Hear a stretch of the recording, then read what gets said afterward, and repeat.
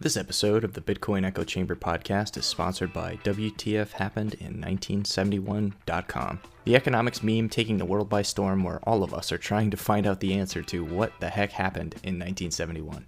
WTF 1971 also has a merch store now. You can find it at WTF-1971.creator-spring.com. I'll post a link to that down in the show notes if you want to check it out. Thanks for the support. You ready to go? Yep. Shane, how you doing, man? I'm good, Colin. Thanks for having me. Oh, how do you feel now that you're on the Bitcoin Echo Chamber? Special. Good, as you should. All of my guests are special. I'm going to leave an awkward silence here. All right. So that sounds about right. So we're here today to talk about a very special topic that's near and dear to my heart. The title of today's episode is Learn to Code. Where should we start? I think that we should start with the story of how you and I met. Because you mean my detective skills? Yeah. Well, or my bad OPSEC, because I doxed myself. Yeah. So in the boot camp that HAC and me are in, there's a Slack channel, and I believe you posted something like, learning to pull from an API, and it was appending to the DOM. Appending to the DOM makes you feel like a wizard. Yeah. And I happen to also follow your NIM on Twitter, and I saw a very similarly worded tweet. And basically I was like, copy and pasted the exact same thing on my Twitter feed.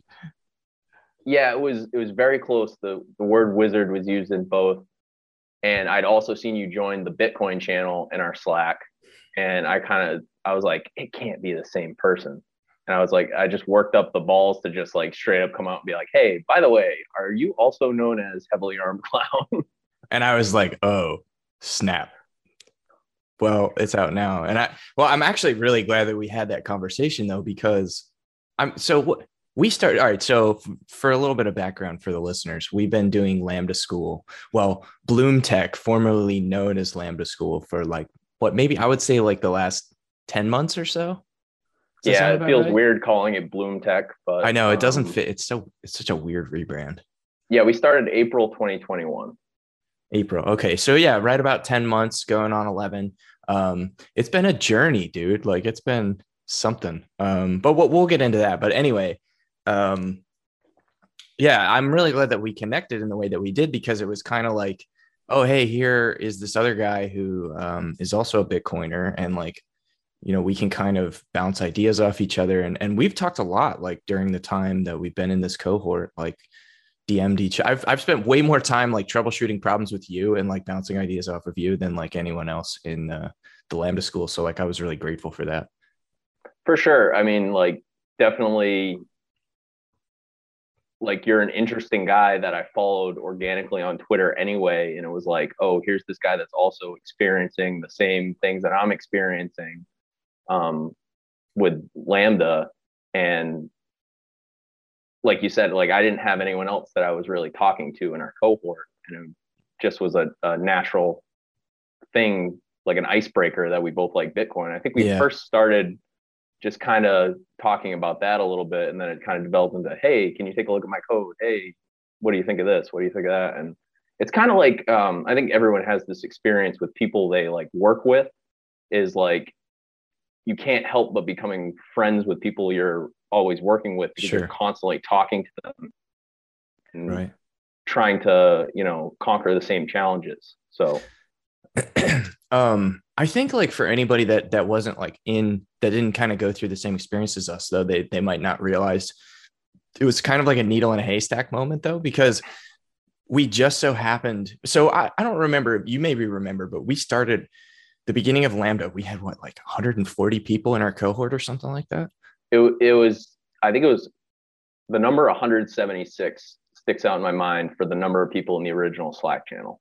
And now, well, so yeah, maybe a dozen of those or so were like instructors and TAs and whatever, but there was like at least 150 strong when we first started. And now 10 months later, 11 months later, we're in labs, which is like practical skills application project It's development. like a pseudo internship. Yeah, yeah, kind of. It's but totally unpaid, Right. working for like nonprofits. The And way I explained it to my dad was it's like a vocational school. Like if you're like an auto body student and like your yeah. senior year, like real customers bring in their real cars for you to work on and Mm-hmm. they get a discount or whatever on their Mm-hmm. service. Because they So you get to know that work on a you're just real, some dumb you're a kid changing student. their oil Yeah. or whatever. Yeah. Yeah. That's a really good Pumping way their of putting fender. it. Yeah. Yeah. Um, but now like we've made it all the way to labs. There's what, like maybe 10 people still in our cohort. From the original cohort, it might even be less than that. Yeah. Which is crazy. I mean, that's a really high attrition rate. Now, some of those people like kind of they roll over, they like flex the unit, meaning that they just stay where they are and they repeat the unit from day one. Because there's like what 4 units leading up to labs. And every time at the end of the unit, you have the option to flex. So we didn't necessarily lose everybody, but like from what I've seen looking back, most of the people who flexed end up kind of getting lost in the weeds, so to speak. Like they don't I don't want to say that like if you flex you don't end up making it through, but it's like if it certainly seemed like a lot of the people that were flexing were kind of just doing it because they were losing interest and were eventually going to quit anyway. So maybe that's not accurate, but that's just kind of what my read. I think the highest attrition rate was definitely the first unit because you could kind of tell like after the first 2 weeks of JavaScript, I think you could tell whether or not you were gonna be able to like gut your way through it. And Mm-hmm. even if it didn't come naturally to you Mm-hmm. or whoever was trying to learn, like you had an idea whether or not you could, really grind and put in enough work to get through it. So I think some people at that point were like, this is not for me. Mm-hmm. And Mm-hmm. probably half were out after, 2-3 weeks of JavaScript. Yeah, and I remember doing Zoom calls with like a lot of really nice people who were just like, yeah, I just really want to like improve my lot in life and I really want to do this but I mean, for whatever reason, maybe it was like personal reasons or things come up, like it was hard. It was a big commitment, like 3 hours a day every single weeknight for 10 months. That was and plus whatever you have to like whatever study time and project time you have to do outside of that was a lot. Yeah, I think one of the like if you remember back to like orientation, I think the most frequently asked question was how much time per day are you expected to like put into this? And there's no real good answer for it either. Mm-hmm. It's like, okay, well, we have 3 hours allotted for class, but in reality, it's however long it takes you to learn this skill. Right. So I think some people were like came in expecting, okay, if I do my 3 hours of class every night, I will progress. And maybe the first or second time they ran into, ooh, this is going to take me 6 hours instead of 3 hours. They might have reevaluated how much they really wanted to spend a year doing that. So, yeah, actually, I want to circle back to that because I want to finish up that earlier thread. So, coincidentally, because we had brought up the topic how you and I met, and then coincidentally, our very first like group project, we ended up in the same group out of like at that point maybe it was like 100 people, just happenstance. Like we ended up in the same group project, and additionally, the other girl who I'm not going to say her name just for like her privacy sake, but like she ended up in our group as well. And she's one of the other ones who also made it all the way to labs with our cohort. So like that's really ironic that the three of us would end up in that one very first group project. And then all three of us would end up, in the last cohort out of like, there's a pretty low chance of that, like statistically speaking. So like, that was pretty cool because I've really enjoyed working with her. She's great. I think the word you're looking for is serendipity. Yeah. Is that right? Yeah, definitely. I mean, not to like toot our own horns or anything, but when you say made it all the way through, you mean made it all the way through without having to repeat material, basically. So like other people definitely will make it all the way through, but it might take them a year and a half or 2 years instead of like the quote 1 year that Bloomtech/Lambda will tell you that the part-time program takes. And the other thing was we were the last part-time cohort. They discontinued part-time as we were in unit 1. So it made it harder to repeat a unit until there were enough students from our cohort were able to repeat at the same time. And I don't know if you remember this, but they had originally told us, one of our instructors had said in like a lecture that you weren't going to be allowed to flex at all. And I think that there was a lot of internal. That freaked me out a little bit. Yeah, no, me too. That was before the point where like I was fairly confident that I could, learn all this stuff. But I think they kind of like walked that back like over the next couple of weeks. They were sort of like, no, you can still flex. Like we're still going to do a flex unit after this.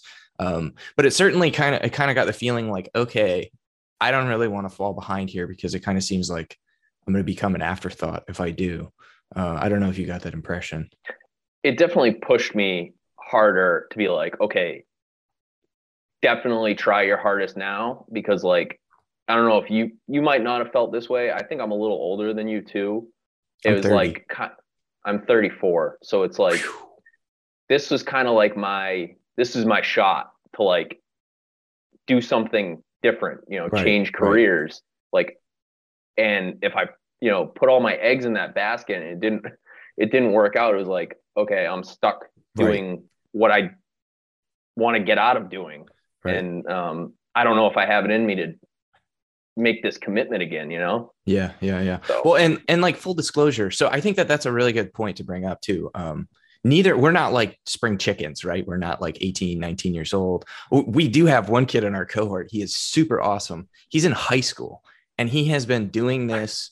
I love his story. He is so cool. Dude. He is such an awesome kid. I'm trying to orange pill him, but he has been in high school for this entire cohort. He goes to school all day, comes home, which is not really any different than what we do, right? We work all day, come home, do Lambda. This kid goes to high school all day, comes home, does Lambda, and he's going to graduate high school as like a full stack developer. He is a badass kid, man.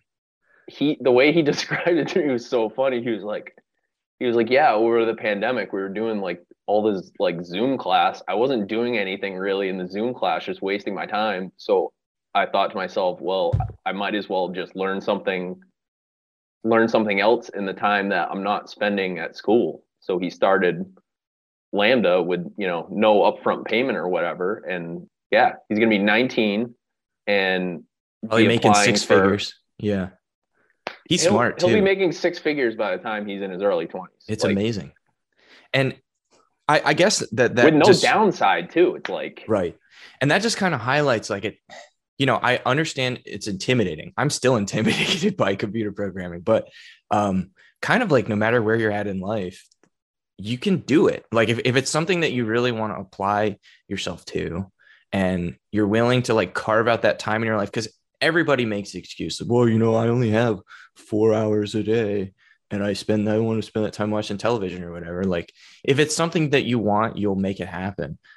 Whether you're in high school or whether you're already in a career, like I have a family. So for me, this was again, like one of those all eggs all in the basket situations where it's like, hey, I'm leaving my job in a month.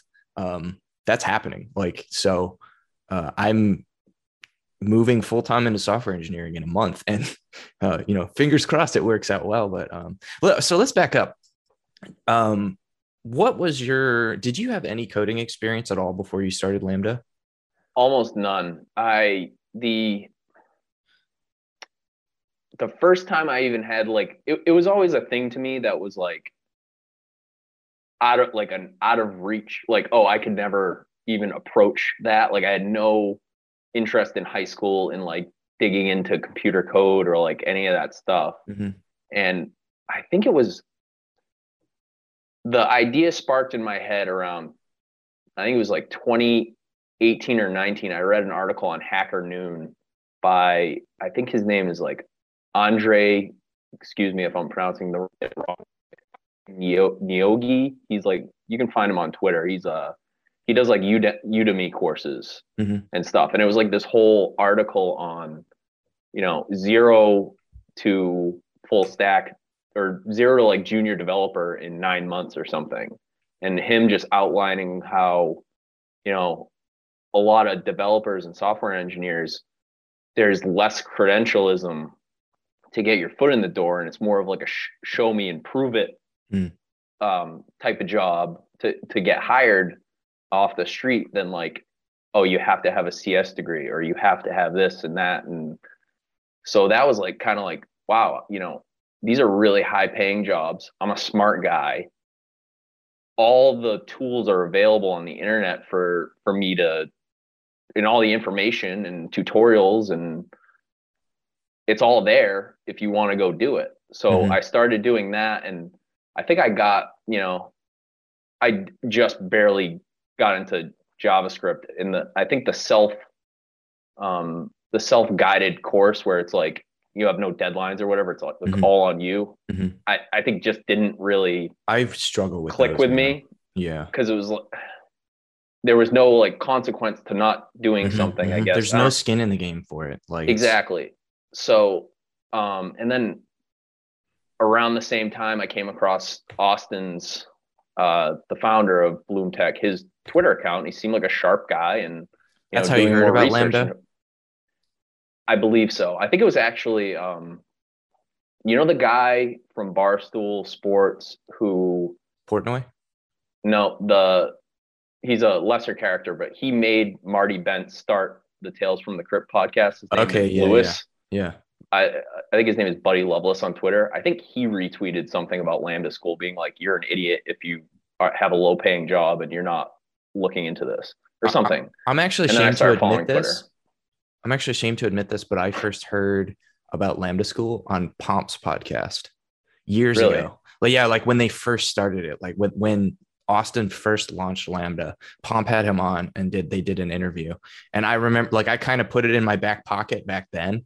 And it was one of those things where like the time was right and the stars aligned. So you had, other than just kind of like a little bit of tinkering, you really had no experience in coding at all before starting Nothing Lambda. at all. I think when we started, I knew like a little bit of HTML, a little bit of CSS, no JavaScript. Hmm. So I'm yeah. trying to think back to, so I've always kind of had like a hot and cold relationship with software. Like in college, like I remember borrowing this massive like dictionary sized textbook from a friend on Java and like trying to learn Java and getting about as far as the Hello World program and kind of just like losing interest, or like getting to the Hello World program and then like getting into objects and kind of just like just like right out of my brain. The textbook format did not work for me. It was a lot harder to learn code back then because I really wanted to. I almost switched my major in college to computer science, and the career counselor talked me out of it. She told me it was too hard. I, I hate that moment. That's one of those moments that like you look back on in life and you're just like, what? Like that makes me so mad. But um, then it was like a little bit of tinkering with like I've always kind of messed around a bit with like Linux, like being a Bitcoiner and like learning Bash and navigating terminals and like Minecraft. This is gonna sound weird, but like a lot of the Minecraft playing I did when I was younger like helped fuel like if you haven't played Minecraft, you wouldn't understand, but like if you have, you probably know what I'm talking about. Like there's a lot of logic and computer science elements to Minecraft, especially if you get into like modding and hosting servers and stuff like that. So that kind of like sparked a lot of my early interest and knowledge in some of it. And then I did like a few years ago, I was like, all right, I'm going to become a software engineer. And I paid for Justin Moon's Biddle Boot Camp, which back at the time was like a one-on-one cohort with Justin kind of. Now it's just like a free course that he's posted on his website. But back then you had to pay for the curriculum and he would kind of like help you through it. And I got like hopelessly stuck on like classes and objects and methods. And I just didn't have enough background in the fundamentals to like make it all the way through Biddle Boot Camp to the point where I felt like I could do anything useful. So I kind of like, for me, it was constantly like learning a little bit of code and then like backburnering it and then learning a little bit of code years later and then backburnering it. And I knew, and I would go and do like a Python tutorial, like do a few hours of Python, go do like some Code Academy stuff or like some free code camp stuff. But I never like made any uh, meaningful progress at all. I always felt like, man, I just still feel like I know absolutely nothing. And I still feel that way now, but I know a lot more now than I did like a year ago because Lambda, that whole like you said, the skin in the game thing, like I knew, okay, I'm putting 15 grand down on Lambda. And if I don't see this all the way through, like that's going to be sunk cost. So that was for me having a structured curriculum, having a peer group, that kind of like can hold me accountable a little bit, because like I'm a bit of a competitive person, and having that skin in the game in terms of the cost, that's what I needed personally to like kind of really buckle down. Right. Yeah. I think like Lambda, like having the curriculum laid out, like, okay, we've done this with other people before. These are the things we taught them, and they're evolving as we go. But like, if you learn all these things, there's a whatever they claim, like 80-ish% chance you're going to get a job in tech. Mm-hmm. And, you know, that's very appealing. I don't know how exactly forthright they are with those numbers. They can fudge that. There's, dispute about that, but that kind of, you'd read reviews or whatever on Reddit, and usually you get the complainers. And the thing that really sold me and made me actually do it was the ISA structure, and the how they get paid is aligning incentives with the student. Mm-hmm. So it was like, if you paid up front, I did not. Mm-hmm. I took the ISA, so I'll be paying I forget what the percentage is, like 17% of my income or something for 2 years, but it's capped at 30 grand, which, if I make what I think I'm going to end up making, like, that's fine. I'm perfectly happy to do that, because my my other options were go back to college and some master's program that I probably hate and spend twice that much. So, right. But it was the thing that pushed me over the edge. I just want to reiterate was, and I think they changed how they do it, but it's the same idea, is aligning incentives between the student and the institution, that we're going to get you paid so you can pay us, basically. Mm-hmm, mm-hmm. So that's what sold me and got me to actually sign up.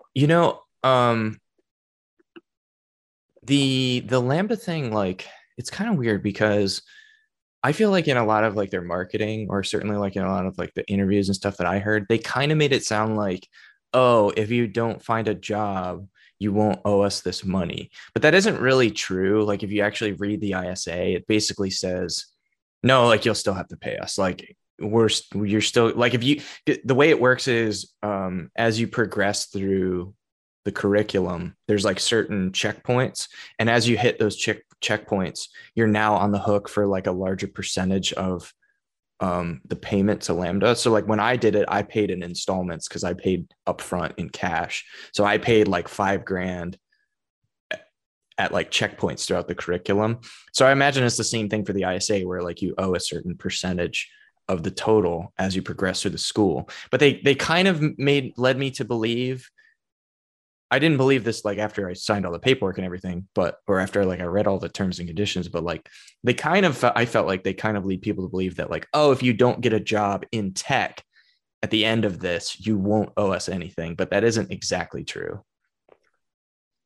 I kind of like that too, how you got to pay in smaller installments as you win. So it's like,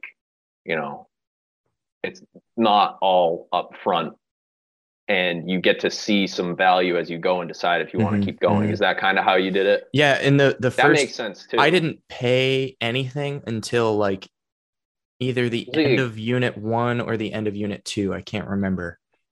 I want to say it was like the cutoff date was like halfway through unit 2. Yeah. So like unit like 1.5. So like you can definitely try the program out and do it for a few months and not pay a dime. And like we said, a lot of the people find out whether or not they want to do it or not, like a couple weeks in. Mm-hmm.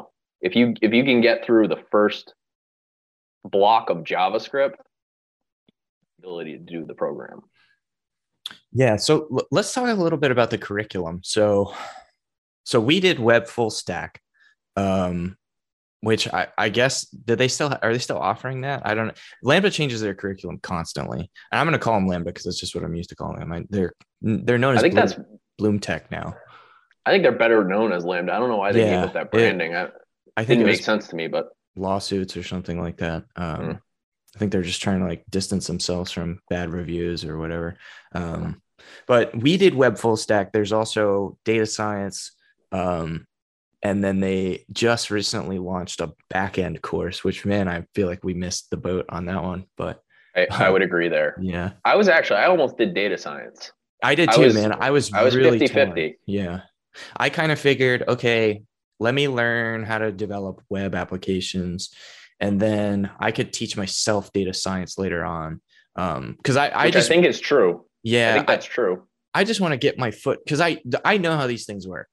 I have to get my foot in the door in software engineering professionally, because until I do that, like I'm never, my growth potential is always going to be really limited until I'm getting paid to like write code every day. You know what I mean? Right. So it's like, I've got to fast track myself like into a job so that I can get in there and like start learning at a professional level.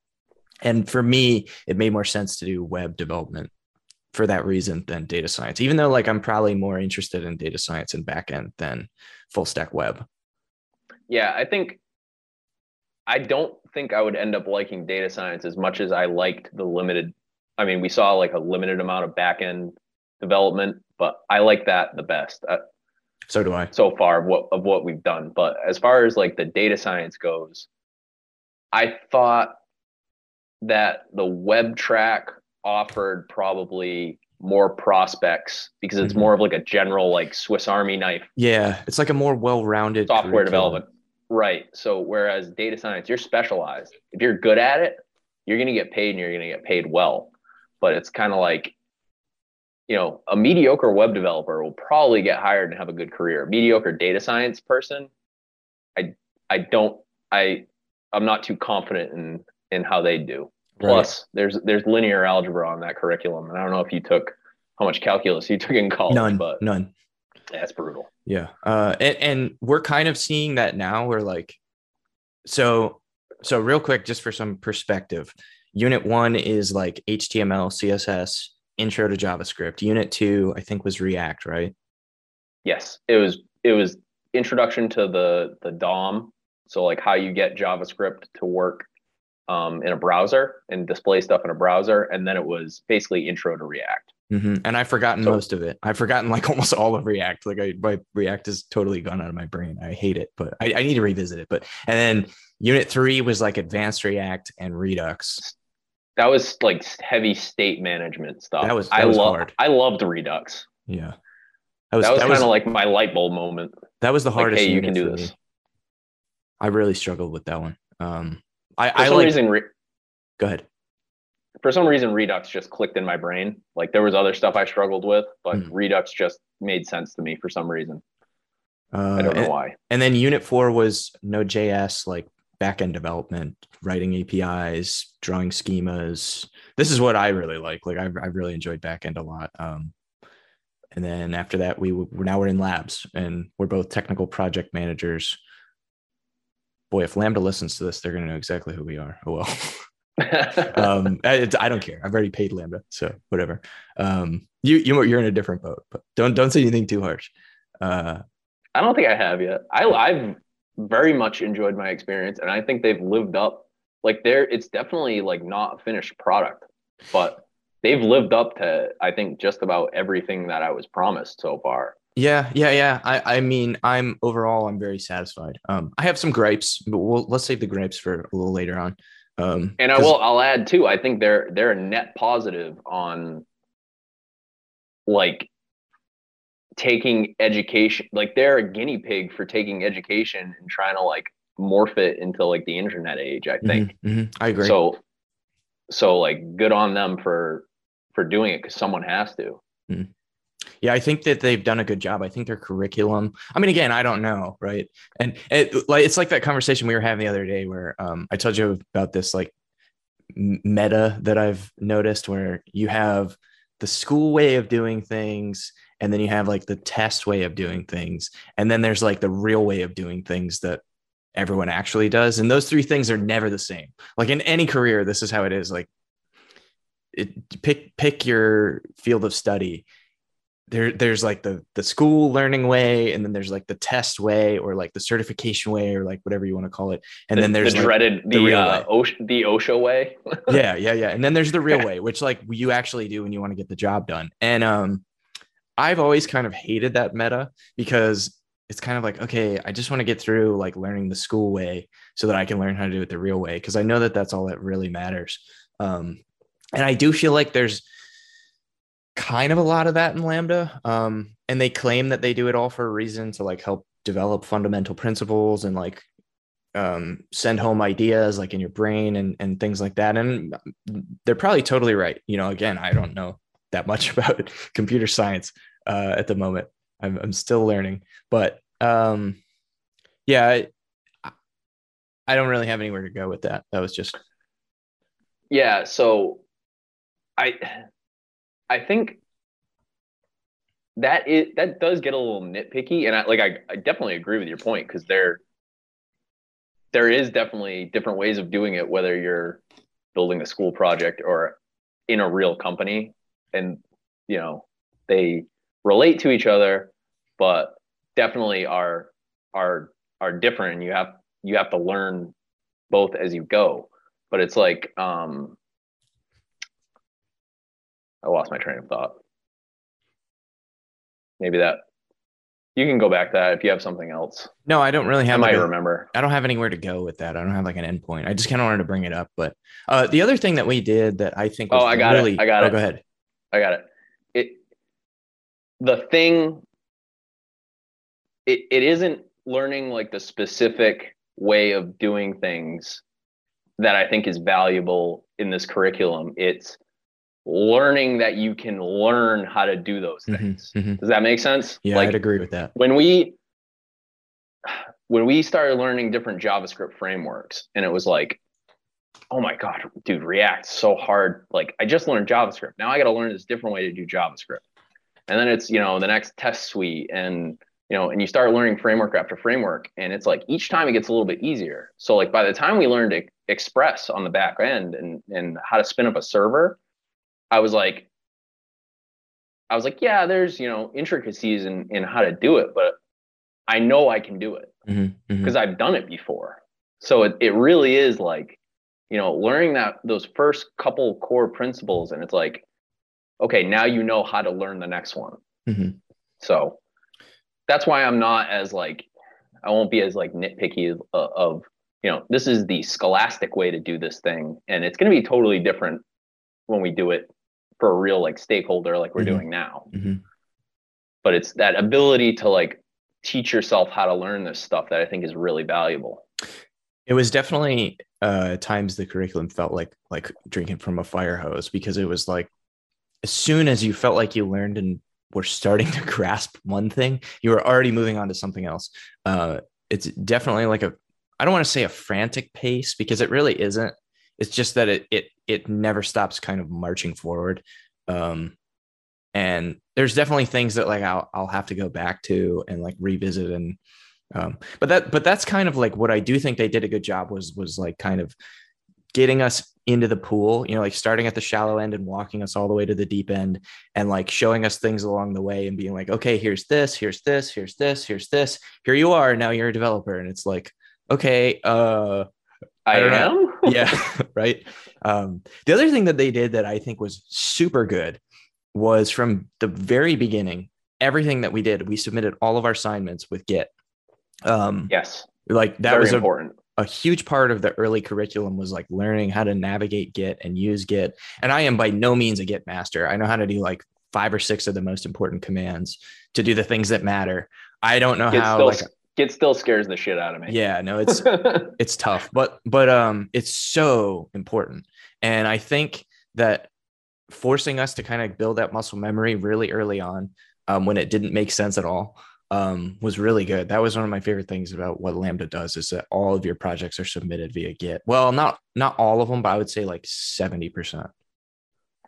Yeah, and that might have been like day, I think, was Say Git. That again?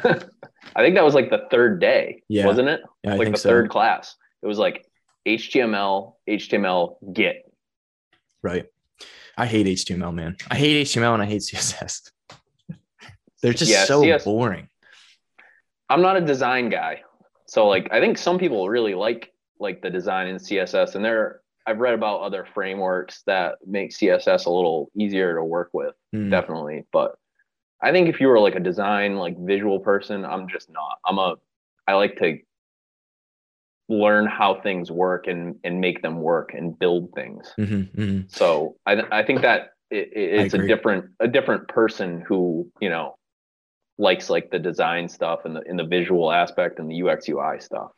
That's why. So I'm the kind of guy that like, if I ever in the future, if I'm ever using CSS, I'm going to be looking for like a lot of boilerplate and like tailoring it to what I need. That's why I do most of my web development on WordPress, because I can just like install a theme and it has like all the UX and design and stuff already for me, and I can like customize it to my liking instead of building it. I don't, because there's not really any like, I don't want to say it's not logical, because it is. It's totally logical. It's like you do X, you get Y with like HTML and CSS, but there's no like problem solving.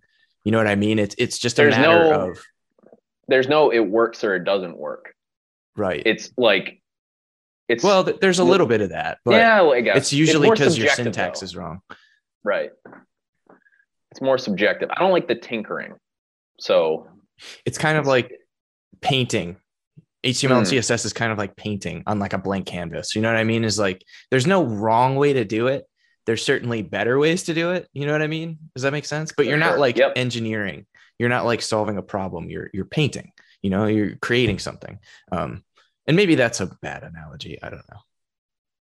Yeah, I struggle with like, oh, should it be, 5 pixels this way or 5% up, or should this be like a little bit bigger? Like, Mm-hmm, mm-hmm. what color should I use?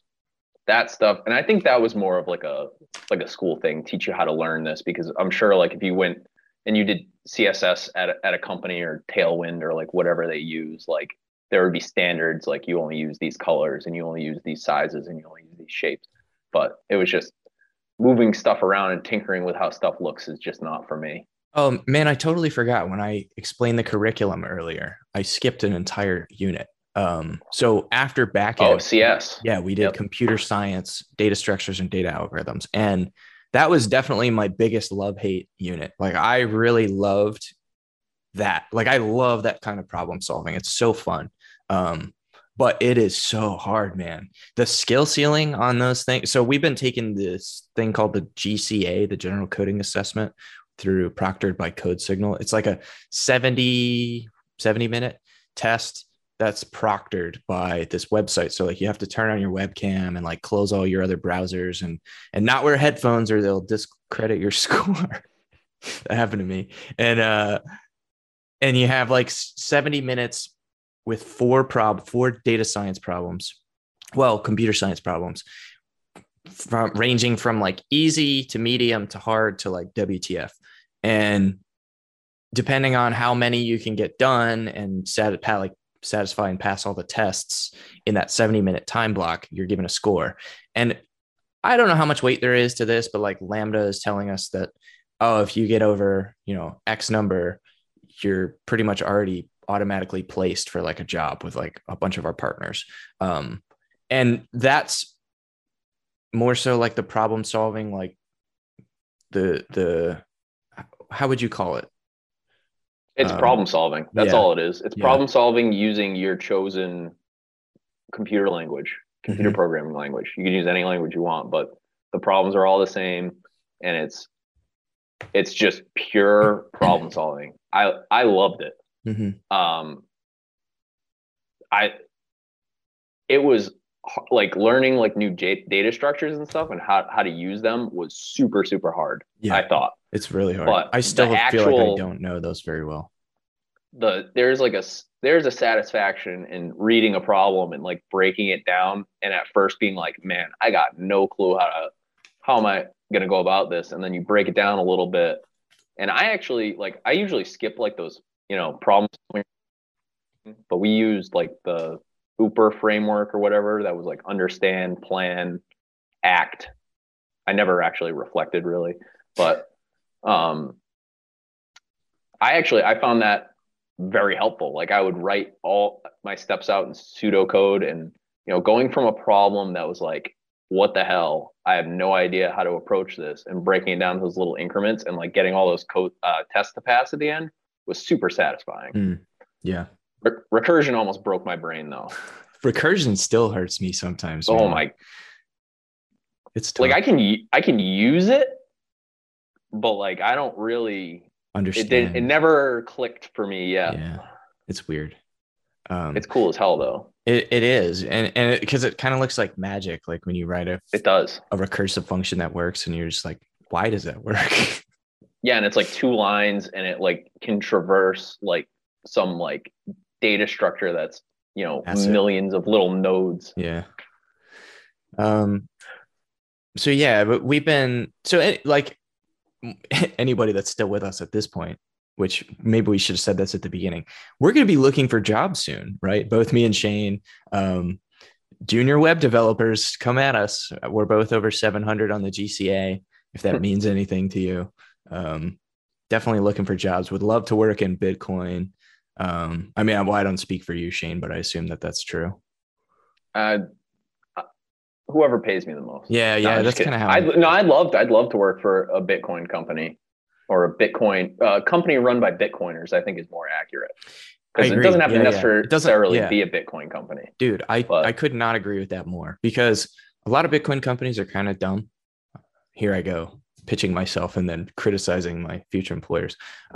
But it's the truth, right? Like a lot of Bitcoin companies, like they're not going to succeed. They don't have very good business models. But like, I love Bitcoiners, you know what I mean? And I want to work with Bitcoiners because they're people that I feel like they're my tribe, Simpatico.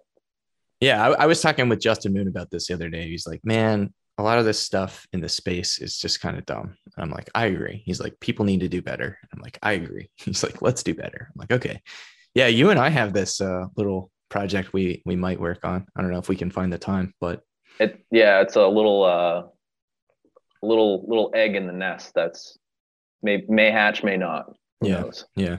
I mean, we could talk about it, because someone told me it's a good idea. I just don't know how exactly to execute. I know. Yeah, it's tough. Someone told me that it's like, it's not ideas that are scarce. Like you shouldn't be afraid to like talk about your ideas, because those aren't your golden goose. It's the execution. You know what I mean? For sure. Because basically like what we want to do is build like I guess it's like a job board. So like think Bitcoiner jobs, but it's like pay to play, meaning like you have to post. So the way that this was explained to me, or like kind of pitched to me, was like, okay, you have architects, right? And they have bonds that they have to pay in order to be able to like be practicing architects. And if they do anything that's like super screwed up, where like they build a faulty structure or something and they leave their customer high and dry, they lose their bond. Like, and yeah, it's a lot of Bitcoiners can be like, oh, that's totally centralized. And yes, it is. But a lot of really good things are centralized by necessity. And certainly, like, I think you'll learn that if you spend enough time in software. So the whole decentralize the world thing is nonsense. Like it's pretty dumb. In a lot of cases, yeah, I think it's useful, but for an application like this, like it would need to be somewhat centralized, because you would need moderators ultimately making the call whether or not people were justified in like losing their bond. But think like you pay a bond, and now if you're a company or you're a software developer, you can like post jobs, post positions, post work that you need to get done. And you have these developers who have like a little bit of skin in the game to even be able to like see your listing and contact you. Can kind of like jump in and say like, hey, I'll work on that. Or, hey, I'm looking for a job and my skill set's X, Y, and Z. And kind of like a premium LinkedIn, but not stupid. Yeah, I could see it being like not even, hire this person. It could be, I'm willing to pay $20,000 for this project. Exactly. To get done. Yeah. Yeah. And here's my timeline, who wants it? And then you could have like some profiles or whatever of developers, pitch themselves on it or volunteer themselves for it, and have the person pick who they want to work with.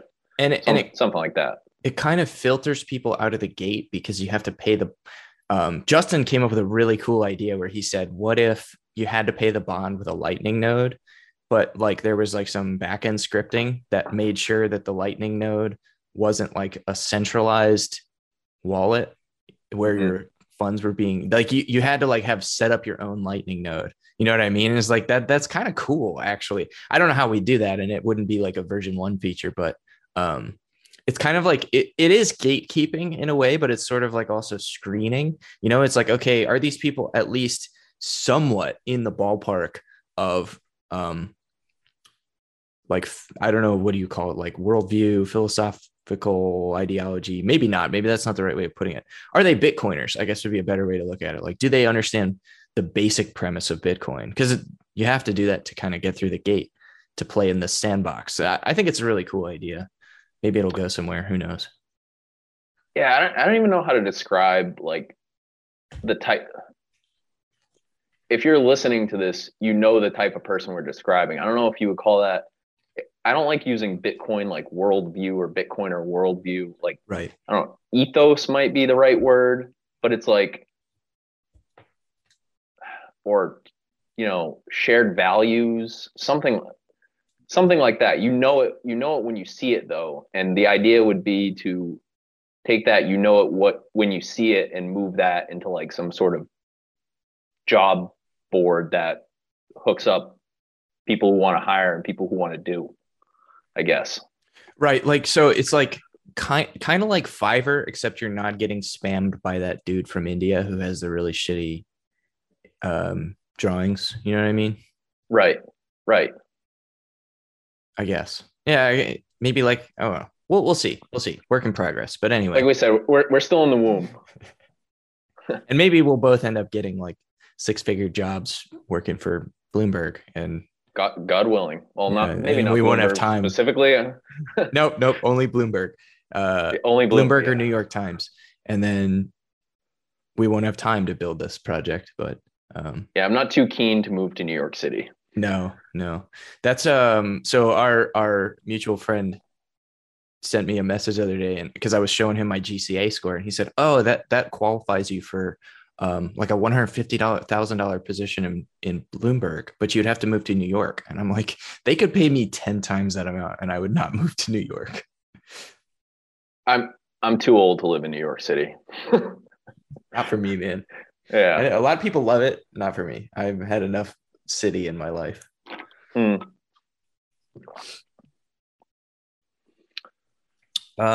So we kind of ran the gambit a little bit here. What else do you want to talk about that we didn't hit on?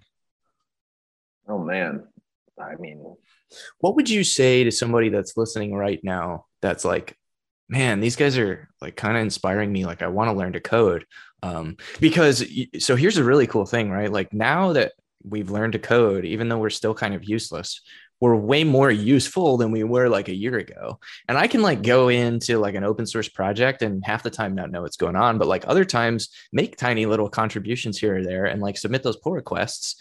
And I actually got like something merged into an open source project last week. I saw Yeah, that. that was Congratulations. really That's cool. And it wasn't much, right? It was just like one line of code and some documentation, but it made me feel really good.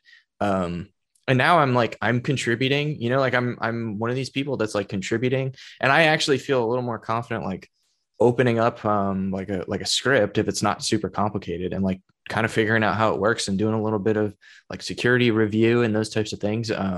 These are skills that I've always wanted to have, but they were always right. felt out of reach. And I, obviously neither of us are employed yet, but I think we're going to be. I think Shane and I will be fine. I think we're just the type of people that are gonna press forward and do what needs to be done to find employment and be successful. But obviously, like, we haven't yet, so I'm kind of projecting Cart before the horse. Yeah, obviously, but yeah, I know it when I see it, and I think we'll both do fine. But Yeah, what would you say to someone who was where we were like a year ago and is kind of like, I don't know, like I can't, because you have, I don't want to like speak too much to your personal life, but like you kind of told me feel free to share as much as you want, but you kind of told me you felt like you were in a dead end career, like you didn't know where to go. I worked a job, it wasn't a career. It was kind of like always like when I got out of college, it was like the height of the Great Recession. Like, and you would, I went to college for mechanical engineering, hated it. I switched majors a few times, and in the end, I just like went to my advisor and was like, "Hey, can we make a degree out of like this mishmash of classes?" And I just ended up with like I don't even know what the degree is called. It's like a general science with a focus in biology degree is Oh, what I ended up with. So like when I got out of college, it was like, okay, I'm gonna apply to like 300 jobs. They all want like 5 to 6 years of experience, mm, and just never heard back from any.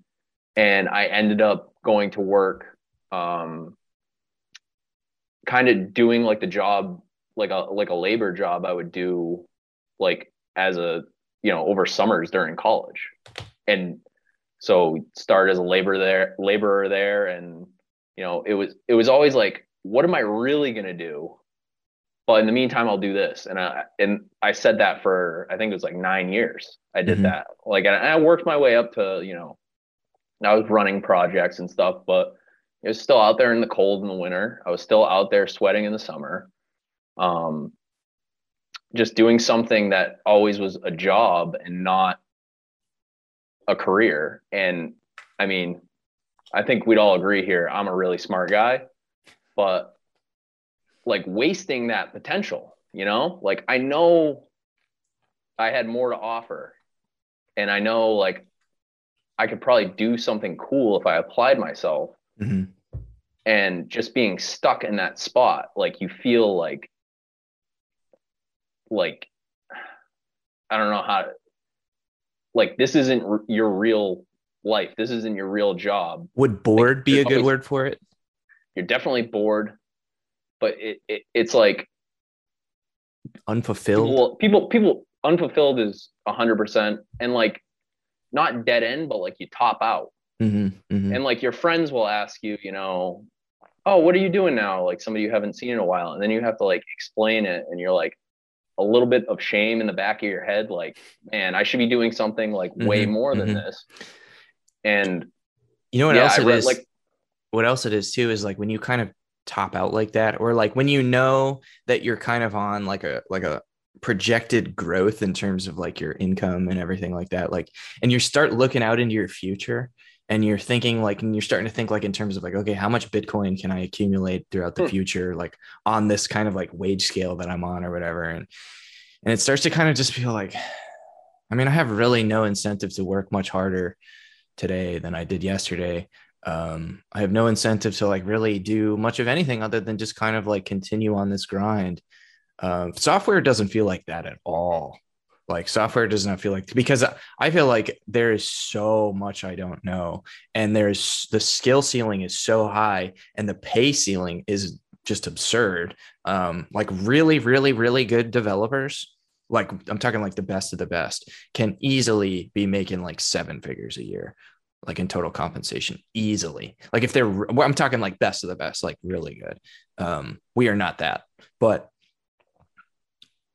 there's not like this feeling of, um, okay, I made it, like here I am, like there's not a lot of places to go from here. Like software is not, that's not the case. yeah, I guess thinking about it and talking that through a little bit. And, if somebody's making a decision whether or not they want to change their career and make a leap into software like we did, or, whatever their leap they want to make, it's like that job you're working that you shouldn't be working, and you've been there too long. The feeling is shame. You're a little bit ashamed of yourself because you could be doing something Mm-hmm, else, mm-hmm. and be doing something more, and you're not living up to your potential. And I I think it was at like the beginning of the pandemic is when I decided to, change careers, because it was like an opportunity where like everything stopped and I had a minute to like reevaluate my life, a little bit. And coming across Lambda, where it was, like I said, the incentives aligned between uh, the student and the institution, I decided to go for it, and I'm really happy I did. And for somebody who's thinking about doing the same thing, like it's a ton of work and it's a ton of Yeah. frustration, Yeah. and you never feel like you're going to know enough, and The imposter you have to. syndrome. I kind of don't like that word, or No. that, like, saying it. I feel like it's overused. It's more like a, you never think you're going to know enough to. Maybe it is imposter syndrome. You never Inadequacy think you know. syndrome. Yeah, you never think you're going to know enough to be good enough for somebody to want to pay you to do what you want to do. But like, all you can do is improve that skill set, like a percentage at a time. Right. And And take once the you start problems as they come, right? It's like, right, okay, today we have to, and that was like kind of what Lambda did a good job of. It was like, okay, today you've got to figure out how to do this. And it's like, okay, today I'm going to figure out how to do this. And you might have no idea when you start. But I think that, like talking with people who have worked in this field, like they kind of say that like that's what job is. Like every day you have a problem and you have to figure it out, whether you figure it out with Google or whether you figure it out with documentation or whether like you copy and paste something off of Stack Overflow, which everybody does at some point in their life. Like that's being a developer. It's problem solving. It's creative, critical problem solving. I think it definitely lines up too with, like, I was describing it to my mom, I think, and it's like it's oddly blue collar, like, especially the people who are like on, our level, and like not like the 7-figure developers, but like in that you have your tool, which is like a computer, and it's like, okay, figure out how to build this. And you're just going to go build it. Like, to me, that's like oddly blue collar and not like super like high level, academic or whatever work. I don't know if that makes sense, but like, it kind of does.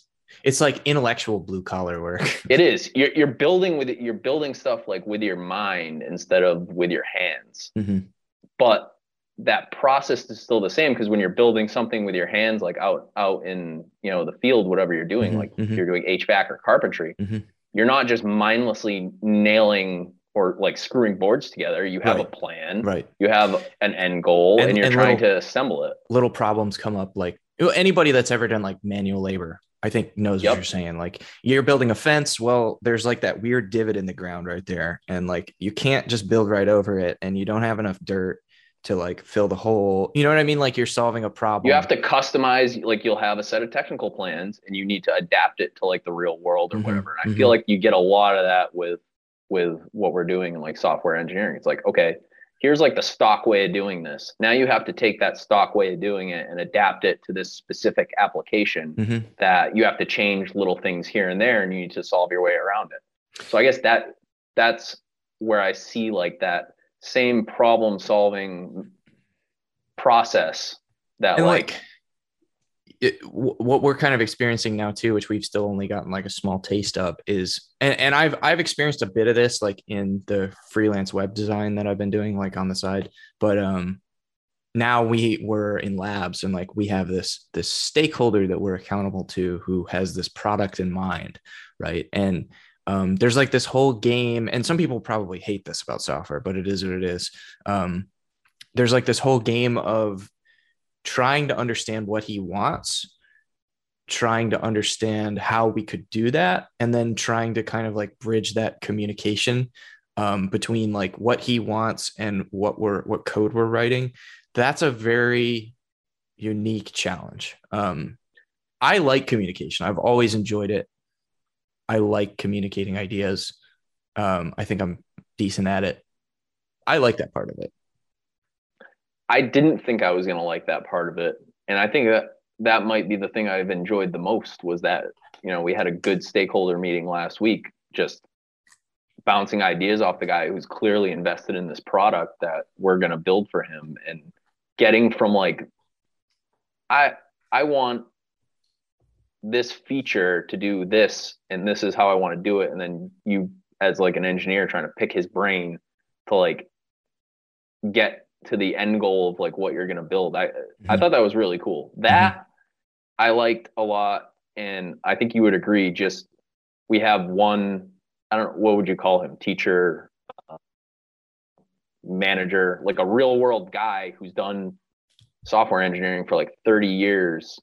He's running our engineering team, and I don't understand most of what he says. I don't either, but like we'll just sit in his office hours and he'll Just just ask him pontificate on questions. stuff. You can Yeah. pick his brain, and it's just like, I didn't see myself putting 2 hours aside the other night to just sit there in a Zoom meeting. Right, right. Because there's like I've got other stuff I could be doing, but I want to like because I couldn't pay that guy what he's Do you worth know how to invaluable that, like being able to pick that guy's brain right, is? exactly. Like, I couldn't pay that guy what he's worth to like sit and talk to me for 2 hours. Like I just couldn't. no. And so my mentor, and he's listening, he knows who he is, would have told me that those are the gray beards. And quite literally, this dude He has a gray literally has a beard. gray beard. So it's like he said, find the gray beards, hook up with the gray beards wherever you go, and just learn. And I'm like, okay, that's what I'll do. So that's been a really cool experience. And like honestly, like in general, a lot of the staff I've interacted with Lambda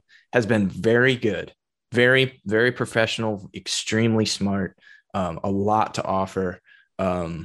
Some instructors I've certainly liked more than others. Some just haven't really been my cup of tea. But like I really, really liked our back end engineer, our back Yeah, he end was unit great. teacher, and I've really liked so far working with this guy in labs. Yeah, definitely. And the thing was about that, even if you didn't like your live lecture teacher, there was a whole library of recorded lectures from different On the same topic. teachers on the same exact topic that I found myself leaning on that more than I Mm-hmm, did the live mm-hmm. lectures. Yeah, that is one of Lambda's best features, I think, is they've built like a library of previously recorded lectures on the exact same lecture, but like given by another instructor. And there were entire units where I was like, okay, this instructor for me, it's just not working out. Like, I don't know what it is maybe it's his communication style. We just think differently. I don't know what it is, but I'm not jiving with him. And I would just go to the, find an instructor I liked on like the previously recorded lectures and just watch those every week. Because like you're supposed to be at the live lectures, but they basically just give you an attendance code. And as long as you punch in the attendance code, like you don't have to sit there and watch the live lecture.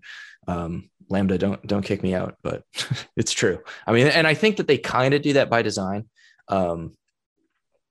Because they kind of know like either okay, yeah, if you punch in the attendance code, fine. Like at the end of the day, what matters is can you like actually write the code? Do you understand the topic? Which I think is like what's actually important. The main value add I found from the live lectures was being able to ask questions Mm-hmm, in real mm-hmm. time. Right. But you do always have support in the Slack too. Like you can Definitely, but I like being able to ask questions in real time. But I would say I did most of my learning with like either recorded versions or like the old versions, and being able to like pause and digest and like mm-hmm, code. It mm-hmm. makes it so much easier to code along if you can pause. But then you can't ask the live questions when it's not a live lecture. So or I just found myself using both. yeah, or just going back, to like from the lecture the night before and being like, shoot, how did he do this again? Like I don't know. I'm actually I hope Lambda, I don't know if they do this or not, but I hope that we have like a backlog of access to all of that stuff because they've kind of like how they've like removed us from the previous units. I don't know. I I think really hope if you look back through your courses, you should have access. But I mean, me, being Galaxy Brain, I committed and pushed all of my guided projects and all my yeah, so did I. and all But my you did. it's more I didn't well, some of the guided projects I didn't. But most of them I did. But like it for me, it's more I want to be able to go back and like watch the lecture. You know what I Yeah, mean? that's true. Because Yeah, they don't like really publish those they're publicly. all unlisted YouTube Yeah. videos, I think. So you kind of have to have the links. So I don't know. Maybe we'll have that conversation with someone at Lambda at some point in the future. But Or maybe they'll like the things that they were teaching will become like obsolete in like 6 months. Who that knows? very well could Did be. you see? Did you see? What was it? Like there's a whole new way of doing Redux now with hooks that we didn't learn. No, I didn't. Yeah, It's like I said, like React has kind of left my brain. I need to go back and spend some time. there's a new React router compatible with the old one. Oh boy. Yeah, So that's Interesting. the thing. But that's the thing is like we've learned it from scratch. You know, you can learn it again. And Mm-hmm, I think mm-hmm. that was the number one value add to me was like giving myself the confidence to like, you know, if you can learn this the first time, you'll go back and be able to do it again, or you'll be able to learn, Or you learn know, some a new similar framework. frame, Yeah. another framework. Like I really want to learn, we did Express. I want to learn Flask for Python. And I Mm-hmm, know I'll be able to do that because, well, I learned Express and they're mm-hmm. very similar ideas. So, Yeah, one of the Bitcoin companies I've applied to work for wanted me to learn Elixir, and I haven't had hmm, time. I haven't had time to commit to that recently, but like I'm positive I could do it if I just sit down and take the time. And maybe I will do that soon when I leave my full time job. But I'm certain I could do it. You know, now especially with this background in Lambda. Um, well, you messed around with Python a little bit before we did it in computer science, right? yes, yeah, that was I what had, Justin Moon's Biddle Bootcamp was okay. Python. I'd never written a line of Python code and like we just hopped right into it. And now that's all I use for the algorithm problems. It Python's a really easy language to learn, though. Like, took 2 weeks and like I was able to, you know, figure out what everything was doing at least and write some basic algorithms. But like I actually like Python way more than JavaScript. I like it too. I didn't like it at first because I was so used to the bracket bonanza Mm-hmm, in mm-hmm, JavaScript, but like it's so much cleaner. mm-hmm. And I feel The like it's indents. just I feel like it's more logical to write. Whereas like with JavaScript, I feel like a lot of times I'm wrestling the syntax. I feel like with Python, I don't run into that problem as much. Yeah. Well, you got anything else, man? I think we've hit on a lot of good stuff here. Uh, Oh, yeah. I think we should reiterate not having your weeknight evenings committed, like spoken for like a year is hard.